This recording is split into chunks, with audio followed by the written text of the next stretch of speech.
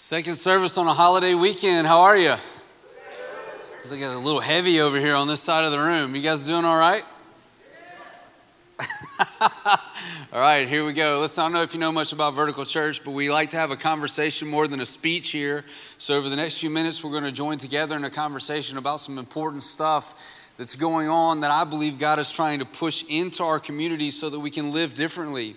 It's interesting that God still cares about us enough to give us the practical things that we need to live a different life than maybe we're leading right now, to get past some things that maybe formerly had trapped us. And just as an aside, this is why we get together every week, and it's why we miss getting together every week. It has nothing to do with the magic of being in this room. What it is hearing other people remind us that God is still for us. You with me, second service? It's easy for us to forget how God feels about us until we gather together and we start to sing together and hear together the language of God to remind each other God's still in this with us and there's still good things ahead. I know this doesn't sell or make much money, but we can talk about good news inside of this place, can't we, Vertical Church? It's going to be a quick morning, a fast-paced morning together. You guys ready to go on this journey together? Fantastic. All right, I'll take it. We'll go from there. My job to build your energy. I'm going to do that this week. Let's start here. It's known as one of the largest misses in music history. One of the largest misses in music history. The name forever connected with this miss. Dick Rowe. Check out a picture of it. Doesn't he look apologetic in this image? Dick Rowe and his pipe. All these artists beside him. This guy's famous and linked with this miss. Some would say incorrectly, but according to the research, it shows that this guy's responsible for writing a famous letter February 10th of 1962. He wrote this letter on a Saturday morning to a manager of an up-and-coming 4-member band, and it had this famous, now infamous, sentence in the letter. Quote, "Guitar groups are on their way out." 1962. Guitar groups. They're on their way out. Boy, was he in for a surprise. He had a decision to make. He and the label that he worked for between two bands, they decided to go with the band that they thought was going to be the surefire win. They were going to put all their bets on this particular band. Do you want to know the name of the band? Brian Poole and the Tremolos. You guys know their catalog, right? No, I didn't think so. They had a little bit of success. Don't YouTube it. It's excruciating to listen to. They decided to go with these guys and pass up on this other band that you may have heard of that sold over 600 million albums worldwide and appreciated 21 number one hits. Do you know who they are? The Beatles. Yeah, we have a Beatles fan. That's good. There are lots more of you out there.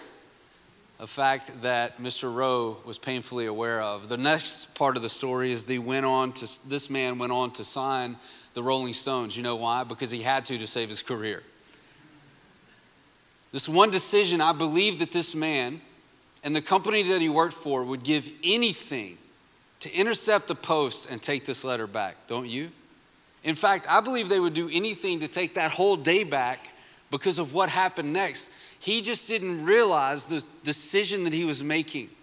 It was a huge opportunity, and as history played out, it was a huge opportunity missed, wasn't it? Now, I'm pretty sure that most of us in the lives that we're living, the story that we're living right here in the middle of Mississippi, we're probably not going to find ourselves in one of those big moments where we make one decision this way or that way that changes the course of history. Or will we? It's a question we don't know, standing where we are on our low vantage point, what history is going to prove about our stories and our lives. My proposal for you today is that many of us have a belief about ourselves that is too small. And as a result, we are settling for a life that is too small. You guys want to get some encouragement today? I think we all need it. So many of us have convinced ourselves because of the way that our life has gone up until this point that we are small people in a small story and we will make a small impact on this planet Earth if we make an impact at all. It's just how we feel about ourselves. But today, if I do my job correctly, over the course of the next 23 minutes, I'm going to convince you otherwise. Not because I thought it up, but because I'm going to share with you exactly how God feels about you and what he desires to do for you and through you. These are big promises. I love to make big promises at the beginning of these speeches because I know God can make good on them. How about you, Vertical Church? What if our small belief, this is a big question, I want you to think about it for a moment. What if our small belief on who we are has trapped us in a small life? In order to answer this question thoroughly, I think we need to let the Bible speak. This verse that I'm about to read for you, I encourage you to jot this down, pull out your smart device and type this address so you can look it up later, because what I want you to do is get to your house and I want you to find a sheet of paper and write on it, and I want you to stick this verse somewhere in your life as a reminder for the rest of the time that you live, because you're going to need to be reminded about this. This one verse says in one little sentence the things that I'm trying to say in 1,000 different ways to our community inside of Vertical Church. It says so much about who God is, so much about who we are, and so much about what God is trying to do through us. This is a big, big, big verse.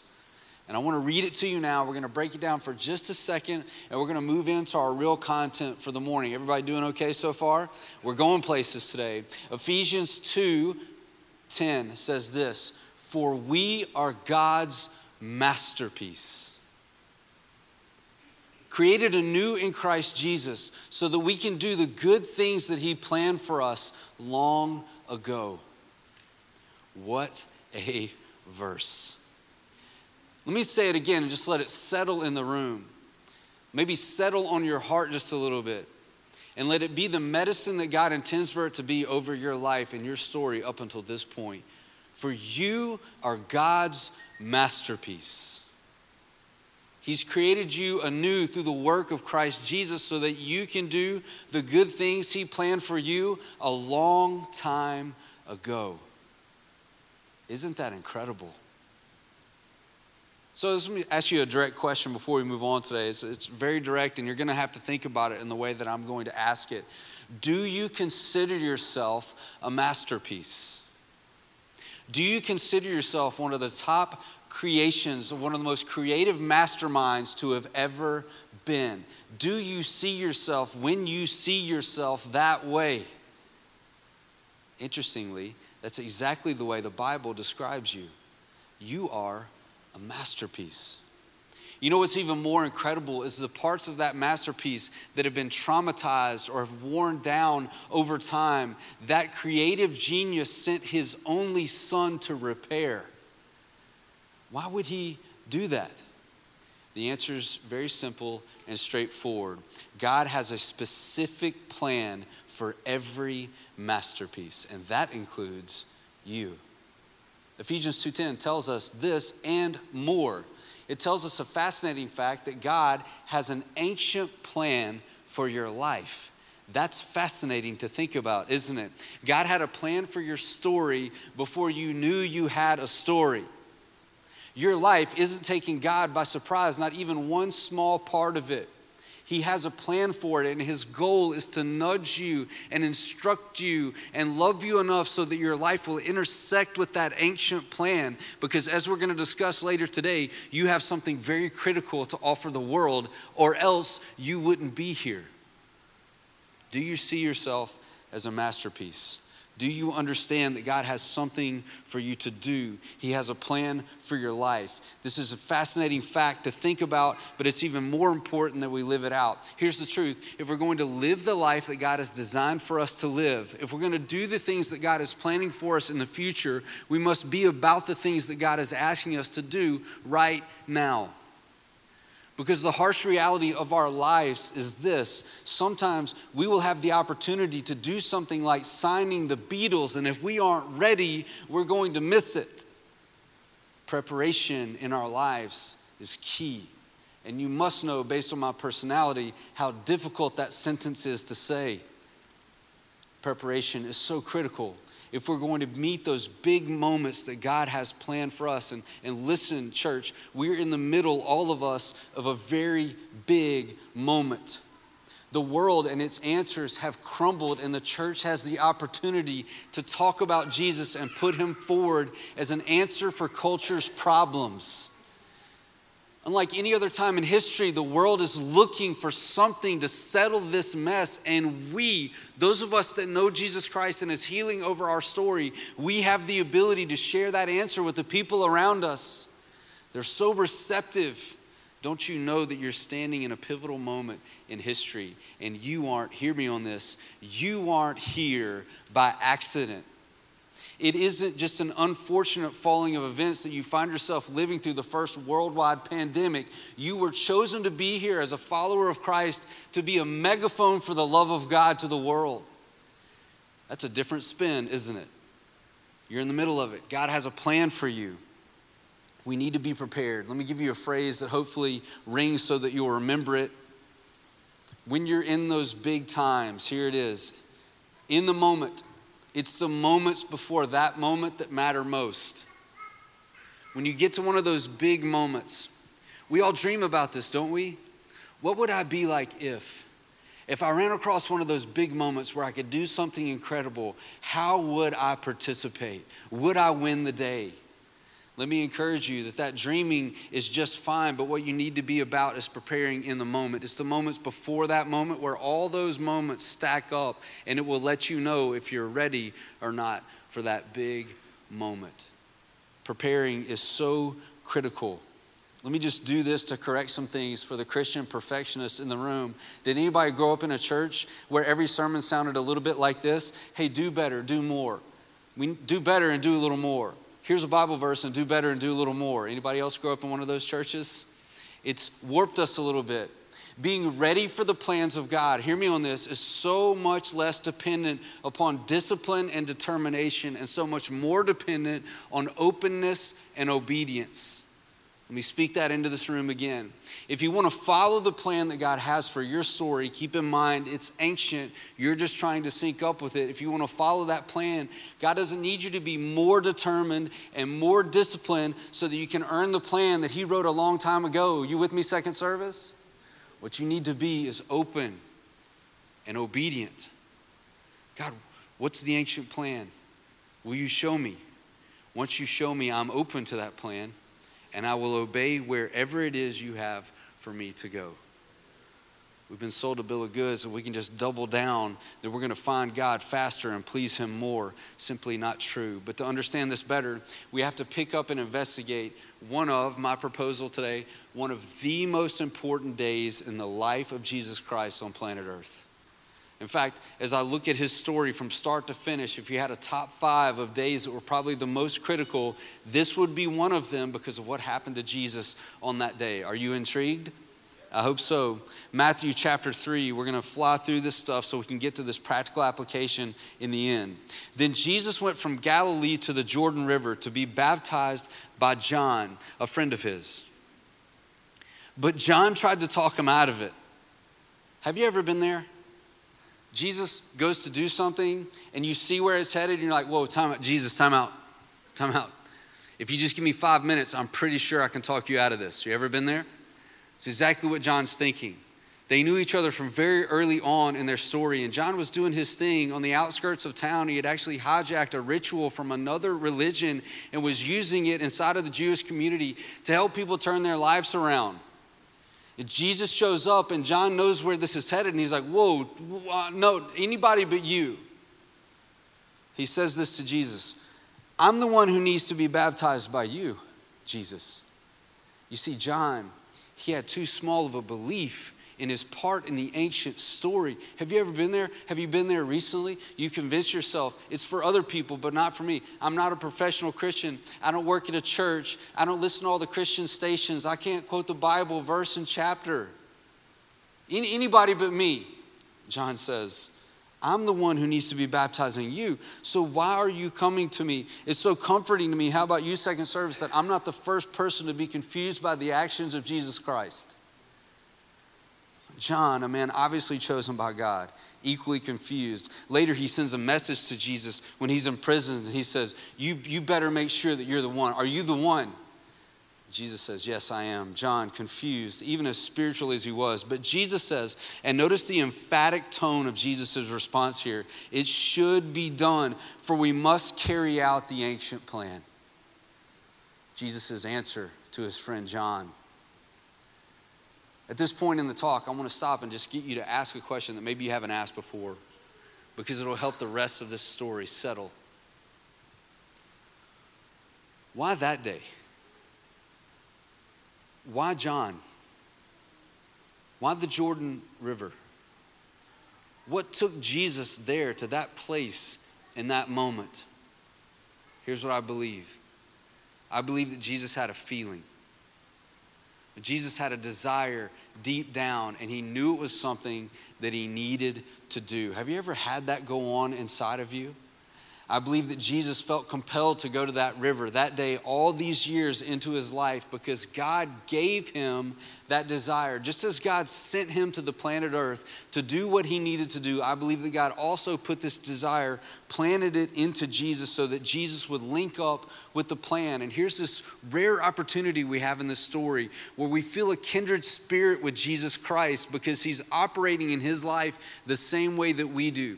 God doesn't reserve this just for his son. He works this way in our stories too. I need you to believe today that God gives us godly desires so that we will pursue closer the ancient plan. Some of you may be fighting back against that though, right? Because you don't know if your desires are yours or God's. Let me just read a verse to set you free from Philippians chapter 2, famous verse, famous chapter in the Bible. It says this, "For it is God working in you." Well, I guess we could stop right there, couldn't we? It's God working in you, Philippians chapter 2 says, giving you two things. Notice this, church, giving you the desire and the power to do what pleases him. How frustrating would it be for God to give you a desire, but not the ability to carry that desire out? God loves you so much more than that, than to do that to you. He gives you the desire and the power to do what pleases him. Everybody with me so far? Let's continue the story. Matthew chapter 3. So John agreed to baptize him. Jesus was pretty persuasive. We haven't even gotten to the good part of the story. After his baptism, Jesus came up out of the water. This is where the priest or the pastor says, raised to walk in newness of life, whatever that means. Jesus gets to that point in his baptism and the heavens were open and he saw the Spirit of God descending like a dove. That's where that dove imagery comes from inside of Christianity, and settling on him. And a voice from heaven said, this is the voice of God. Can you imagine? Jesus, led by desire and a feeling, does exactly what he feels like he should be doing. And as he emerges out of the water, he hears a voice from heaven. God taking advantage of the moment, seizing the big moment, communicates something to his son. Here in my mind's eye, this is how I see this is going. God directs this thing to happen. Jesus is open and obedient to being baptized by this man, John. As he emerges from the water, I vision him, God, grabbing Jesus figuratively by the ears and looking him in the face, eye to eye, and saying to Jesus, before you save the world, there are some things that you need to know with clarity. There's some things that you need to understand from me as your father, because what God knew is the next lap that Jesus was going to run on planet Earth was going to be a very difficult lap. Here's what we know because we know the rest of the story. After Jesus was baptized by John, he goes out into the desert and he fasts for 40 days with no food. And then he meets the now famous temptation of the devil 3 separate times. The devil tries to convince him of something that he isn't to get to take the bait. And we see that Jesus faces this with clarity and with confidence. He faces the temptation of the enemy and he passes the test. We also know that even later, Jesus had to go outside of town and hang on a cross for a couple of hours to finish the job. And he faced that task with clarity and with confidence. How did he do this? He did this because he heard one sentence from his dad.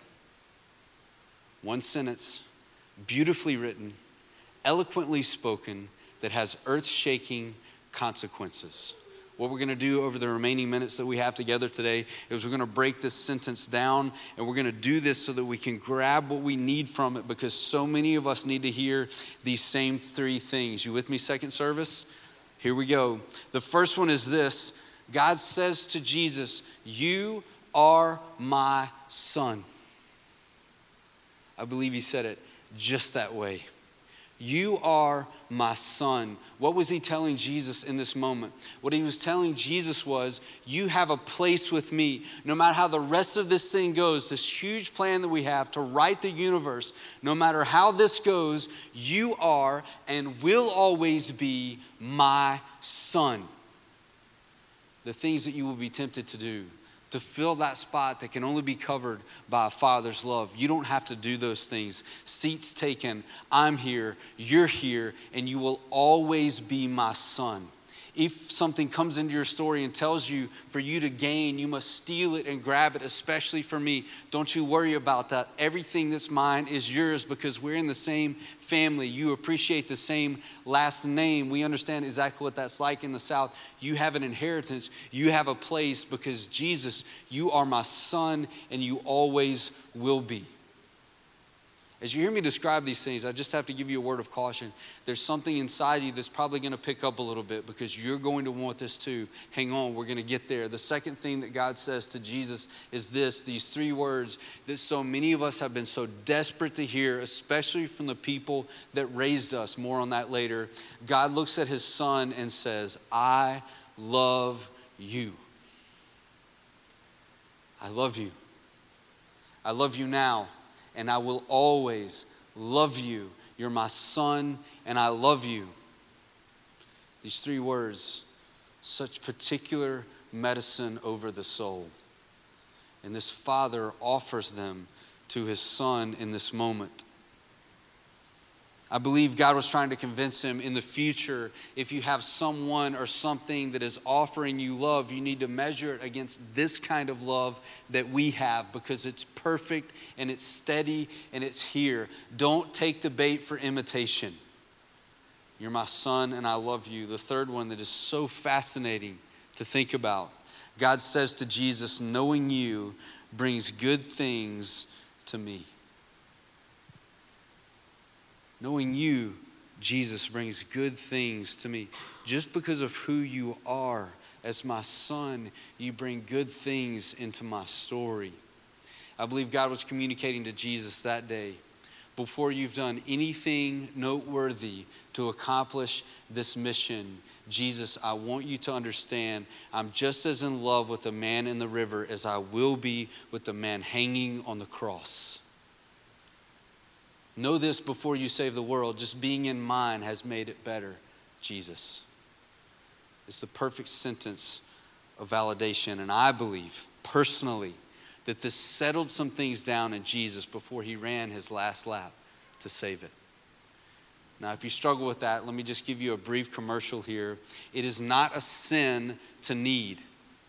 And I believe, as the Bible instructs us, that Jesus experienced everything that we experience as human beings. Although he did not sin, he experienced need. It's one of the worst parts of being human, isn't it? To need, to have lack. I believe Jesus needed some things settled down in his story before he faced the things that were ahead of him. So I ask you the question today in as respectful manner as I can. If God believed that Jesus needed this, why would you think you're the exception? God met this need for Jesus, and I believe he's seeking to meet this need for you. Let me talk to some parents in the room. Do we have any parents in the room? You can just sit up just a little bit taller. I want to give you just some kind instruction because believe you me, I understand what failure on a pillow feels like at the end of the day when you know that you've blown it as a mom or as a dad. I get that, but let me give you a little bit of encouragement and challenge today. If you have children, no matter the age of those children, you do the brave thing and you walk outside of this service today and you get on that little device that lets you reach them no matter where they are in the world. Doesn't matter if they answer the text or the voicemail, and you say these things to your children. You validate them because what we understand now is the world is a desperately broken place. And the lap that these kids must run is way more difficult than the lap that we have had to run. And if they're going to put their shoulder to the plow of turning over new ground and participating in making the world a better place and God willing, saving the American church from its own entertainment devices, then they're going to need to be validated. You hear me on this? Why am I saying this? Because validation is so much easier than vindication. So many in our generation have lived lives trapped in small stories because we're seeking to prove to the world who we already are in the eyes of God because nobody told us. Guess what, parents? We can change that one child at a time. It is your responsibility to validate your children. It's one you should be in love with. Validation is a resource that's once it's shared, it only multiplies.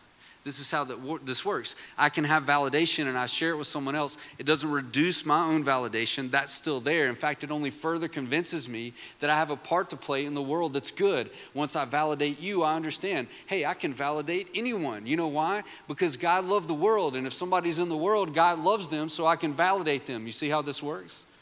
When you give it away, it only multiplies. That's God's economy. It's a resource that once we share it, compounds. Let me ask you a question. How different would the world look right now if those in power or those fighting for it already understood the three things that God said to his son that day? That's a question that will keep you up at night until you start to do something about it. We should start validating the people that are in our homes, but we should also take it further than that. We should start validating other people with a sentence just like the one that God spoke over Jesus. But how do we do that? How do we validate other people with this sentence? This is maybe the most critical step I will share with you today.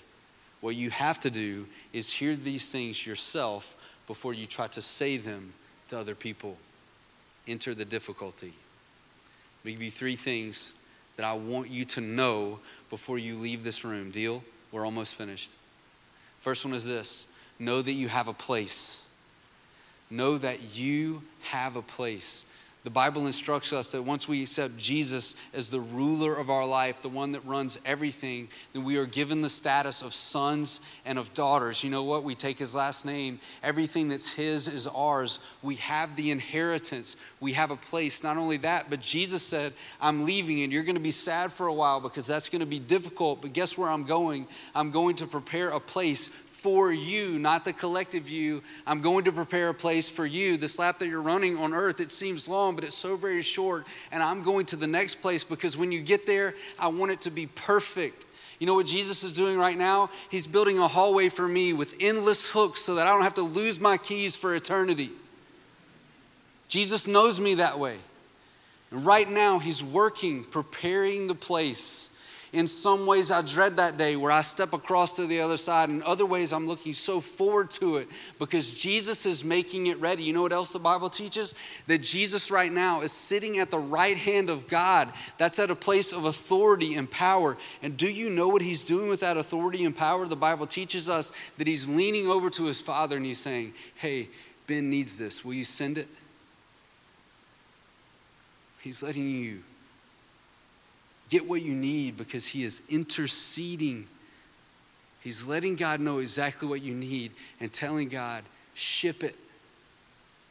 You have a place, and you will always have a place in the economy of God based on the work of Jesus Christ. The second is know that you are loved. Know that you are loved in the most complete way that you could possibly imagine, and probably nothing that you've experienced here on earth can ever match that. The Bible teaches that God is love and that God loves the world. Are you here? Are you in the world? Then God loves you.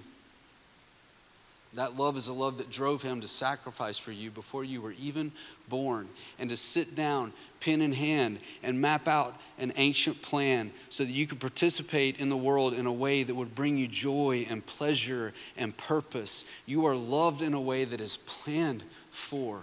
This is the message of God. He's been saying over your story, even if you've become tone deaf because of the trauma, I love you, I love you, I love you, I love you, I love you. This is what God is saying.